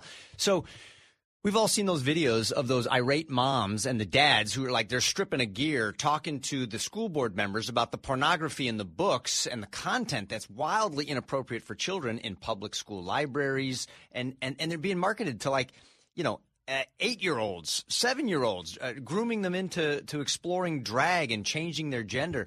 And so after I've been touring these libraries, reading my books, getting pushbacks from drag queens and American Library Association. But can I just say, I just think you kind of like it because you're doing the right thing. Well, and when these people show up and that creates controversy, it becomes a news story, and it helps your message.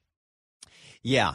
It helps to spread the message, and it also encourages other people to get off the couch and stop sitting there with their head in their hands, crying in their Chick-fil-A soup, thinking that there's nothing they can do, and say, well, here's a guy doing something. Maybe I could do something. And they come out and join us, which is awesome. That's what we need. So you have 3 titles in front of you that are especially outrageous. So here's what happened. I decided, let's go after the head of the snake. Who's creating these books that are ending up in libraries and in schools? And we found out the wolf in sheep clothing is Scholastic Books. You remember Scholastic growing up. It's Clifford the Big Red Dog, James and the Giant Peach, Stuart Little in the car. Now they've gone so woke that they have books marketed to preteens that are teaching them how to have transgender sexual experiences with manuals on how to inject yourself with hormones to grow a beard, to cut off your breasts. And it's got it in graphic detail with such nudity that Facebook censored the photos when we tried to put them up there to show people what's in these books. Well, now, you have the titles in front of you. What are they? Yeah. Well, one's called Welcome to St. Hell, My Trans Teen Misadventure. And that's the personal memoir of the author who did all these things and documents her sexual experiences. And then you've got this other one called Rick by Alex Gino. And the book itself is trans because it used to be called Melissa, right? And then they changed the name of the book to Rick from the name of the book Melissa, and then Stars in Their Eyes and others. One of the things I always used to look forward to when you come home from school, you get a little guide. And you go home, and I can pick 3 books out. Yeah. And you circle those books. Then you fill out the form on the back. So now fun. you do it online, right? But it was fun. Oh, I love this one. Yeah. Can't wait for it to come in the mail. Yeah. I remember Curious George had a magnet. And I go, on the back of the Curious George book was a magnet. It was like magic almost. Yeah. And those are the same guides. Those are the same manuals that they're sending home with their kids now where you get it online? Yeah, well, you can order these books as part of the book fairs. Scholastic has over 100,000 book fairs in schools all across the country. That's hundreds of book fairs a day in schools. And then these books are also being stocked on the shelves of public libraries and in public schools. So what we're doing is this. We're saying, look, parents, school board members, you've got to know what's inside of these books for your children. Some of them don't even know. And we have a PDF that parents can go to a website, download the PDF, and see that I'm not exaggerating. I wouldn't have believed this if I didn't see it with my own eyes. And then stop what Scholastic is doing to your kids in schools and library and replace these book fairs with wholesome book fairs. And I've partnered with a nonprofit called Skytree Book Fairs, and they have already got over 200 book fairs scheduled for the spring. The first one's tomorrow, Saturday, in Spotsylvania, Virginia. And we have over 1,000 public schools and private schools that are already stopping their Scholastic contracts and on their way toward replacing them. That's around Fredericksburg, right? Yeah. Yeah, that's a great area. I mean, by the way, where George Washington was actually born, his first house, they found it, they outlined it. You should check that out. You would love it. You could see what he saw up until he was a teen. The name of your book is Pride Comes Before the Fall. Will you be signing that book there? Yeah, I'll actually be signing that book and a new one called The Fox, the Fair, and the Invention Scare about loving your enemies. This is for what age bracket? These are for, I'm going to say like 6 to 10. Maybe 4 to 9. 4 to 9 is probably the age group we're focusing on. So you really made me feel bad because I'm on a book tour too, and I kind of just show up and whatever people do, they do, and I like to talk to them first, but sometimes it's just a signing. And then I get this sheet. So here is Kirk Cameron, shows up. People just want to meet the star and the author, but you're not stopping there. You're going to have music. You're going to have hot chocolate. You're going to have coffee. You're going to have a food truck. You're making me look absolutely terrible. Listen, for the kids, you got to have hot chocolate piled high with whipped cream. Where the kids right. Don't like it. So you're making sure this is an experience, and I feel like you have just raised the bar to a point that I cannot reach. Hey, you too can bring hot chocolate to your book fair. Here's the cool thing: is the superintendent of Fredericksburg is actually paying for this book fair for his community out of his own pocket, not using the tax dollars to do it because he is so insistent that we get this garbage of Scholastic out of his community and provide an alternative. And if people want to check out this PDF I'm talking about, if you want to support Skytree, go to stopscholastic.com. So when I go out, I spoke on Wednesday night in New Jersey at the Little Point Bookshop. And so I'm taking questions. You know what 20% of the questions were about? How do I know what I'm believing, what I'm reading is true? It's true. Right? People say, well, how do I know this is true? How do I know this is true? I look online, that makes sense. That's outrageous. Then something totally opposite. Yeah. So, I mean, you got to go to school on this and find out, who's been consistent. You got to find a columnist that you learn things from, a newspaper that you can count on. But if you're going to pick up the Washington Post, pick up the Washington Times. You're going to pick up the New York Post, pick up the Daily News. Have an idea of what's going on, what pure reporting is. So then I heard this in Oakland. And they tried to vote on a simple thing, condemn Hamas for the attacks. Kind of easy, Kirk, right? Yeah. Listen to what they were saying is why they should vote against it. By the way, it went down 6-2 in Oakland. Listen. There's not been beheadings of babies and rapings. Israel murdered their own people on October 7th. They keep talking about Hamas. Our government does not fund Hamas. Our government funds Israel. Our government funds genocide. Our government funds killing of babies. To hear them complain about Hamas violence is like listening to a wife beater complain when his wife finally stands up and fights back. Calling Hamas a terrorist organization is ridiculous, racist, and plays into genocidal propaganda that is flooding our media and that we should be doing everything possible to combat. I support the right of Palestinians to resist occupation, including through Hamas, the armed wing of the unified Palestinian resistance. Resistance to colonialism is not terrorism. So those were unscripted moments, people speaking from the heart and couldn't be more confused or misled. Can you believe this? Yeah. You could see the video, and Hamas wants you to see what they did to innocent people, to pregnant women, the rape. You could see all this out there, and Hamas would love for you to check it out. And that's not good enough for this and many people in this next generation. That's got to worry you. Yeah.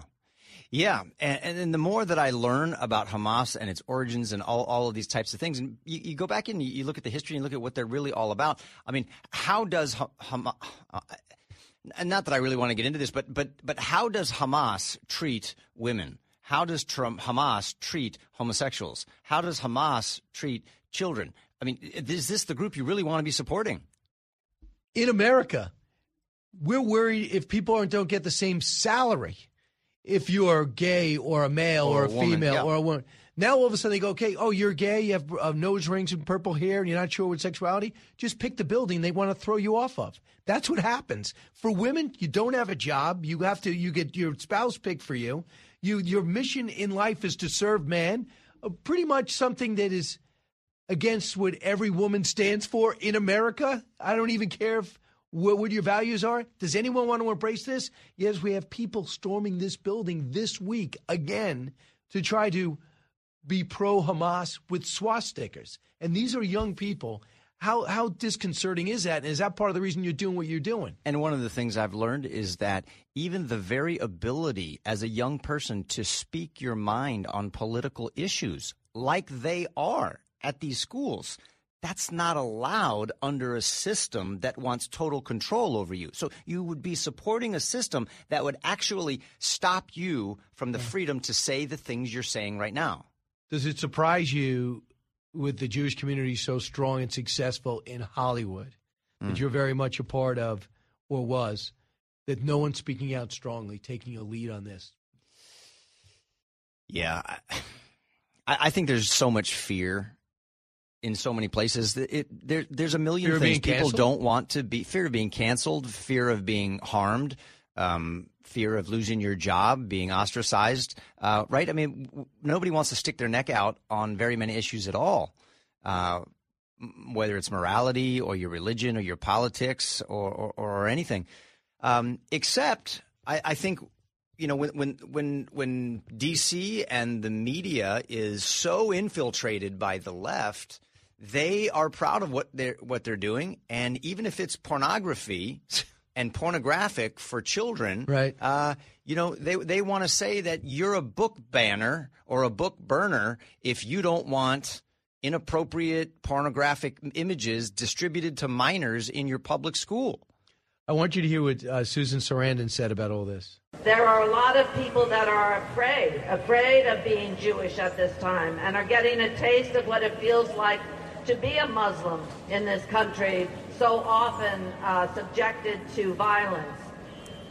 It's important to listen. It's important to have facts. Try to take a breath before you answer. And if it's possible, have a conversation. We need a ceasefire now. So that got her when the UTA agents called her up and said, "You just insulted me. We're Jewish, and I cannot believe you just said what you just said." She apologized and then doubled down. So they fired her.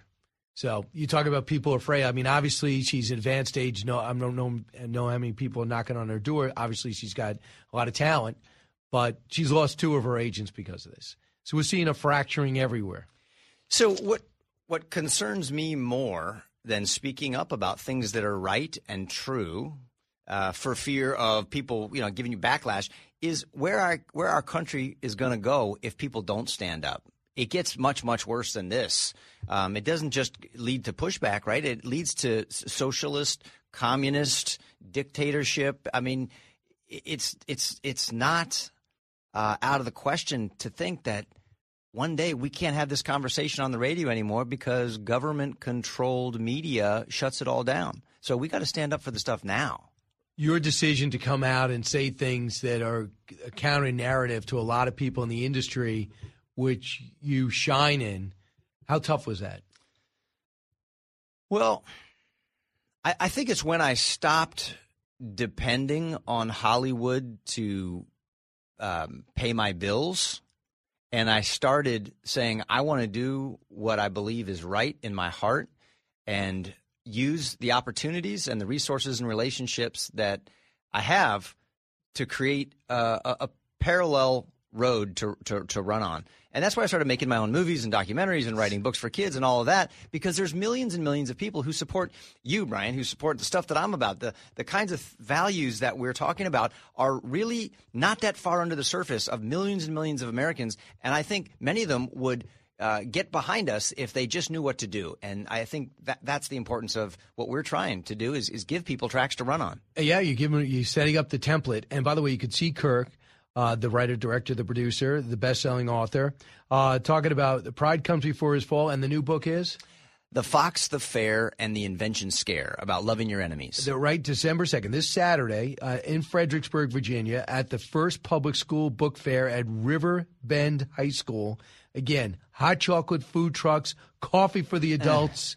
We don't want to stunt your growth. Coffee at a young age, I believe, stunts your growth. We're going to debate that in the break. When we come back, a little bit more with Kirk Cameron. Don't move. Brian Kilmeade Show. Educating, entertaining, enlightening. You're with Brian Kilmeade. Information you want, truth you demand. This is the Brian Kilmeade Show. Hey, we are back, everybody, with Kirk Cameron, actor, director, producer, best-selling author. His new books. New book is The Fox, the Fair, and the Invention Scare. You know about his other book, Pride Comes Before the Fall. More importantly, he's going to be in Virginia tomorrow, Fredericksburg, a great town, December 2nd, for the first public school book fair at River Bend High School. It's going to be a lot of fun. Are you going to read from the book, talk to the people? Yeah, we're going to be there talking to the people. We are going to read a couple of books, and we're going to have a chance for people to sing. They probably, when I go to these public libraries, people want to sing "God Bless America." They want to recite the national anthem. they want to pray together and ask for God to bring his blessing and his protection to their kids and their grandkids. It's a beautiful time. I love it. All right, and it's right up your alley, and you are making a difference. Just some things in the news I always like bouncing off you. I don't know if you saw last weekend, Deadspin, which we really have not heard much of in a long time. Kind of a quirky, attitude-driven sports website. Decides to sees a 5-year-old with his face painted, half black, half white, half red, because he's a Chiefs fan, wearing a headdress because the name of the team is the Chiefs. And this guy comes out and says basically, who raised this kid, wearing blackface, condemns him in this column. Next thing you know, this kid's getting blitzed with condemnations. He only cited the blackface, not the front of the face, which showed the red side. Yeah. And the headdress, turns out he is American Indian by heritage. So not only is it the Chiefs, there's no problem. Taking a shot at a 5-year-old. Here is this Kansas City Chiefs fan on with Jesse this week. Cut 31. It's okay because a lot of kids at school are getting excited, but it's starting to get me a little nervous because if they go a little bit overboard, it's a little scary. And then the dad was sitting right with him, obviously. He's ticked off beyond belief. Cut 32. It's been a lot. It's been a pretty crazy couple of days. I was mad, upset for him, mad that he's upset. He's pretty devastated. I mean, he's seen the videos and everything posted. He's excited. He's all over. It was his dream to get on the Jumbotron. And I've had family and friends call and, oh, we saw you on Sunday Night Football. So he's excited.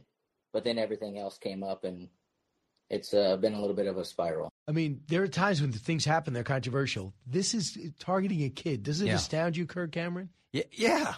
Yeah, it does because of the absurdity of what they're doing, but it doesn't shock me or surprise me to see the sensational press in the news trying to create some kind of a story so that somebody can get famous, for pulling this kind of a stunt.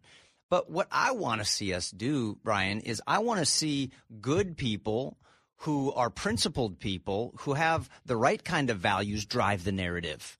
Rather than us talking about their stories and their stupid narratives, I want to see good people with good values, principled people driving the narratives and see the left on their heels. That's what I really want to see. And so I'm sick and tired of hanging out with whiners and complainers about what others are doing. I want to hang out with the winners and the creators of culture and put the enemy on their heels. Let's get on the offense. All right, the name of the book, The Fox, The Fair, and the Invention Scare. Catch Kirk Cameron in Fredericksburg, Virginia, December 2nd at the First Public School Book Fair at River Bend High School. Kirk, great seeing you again. You too. Always on the move. Brian Kilmeade Show. Keep it here.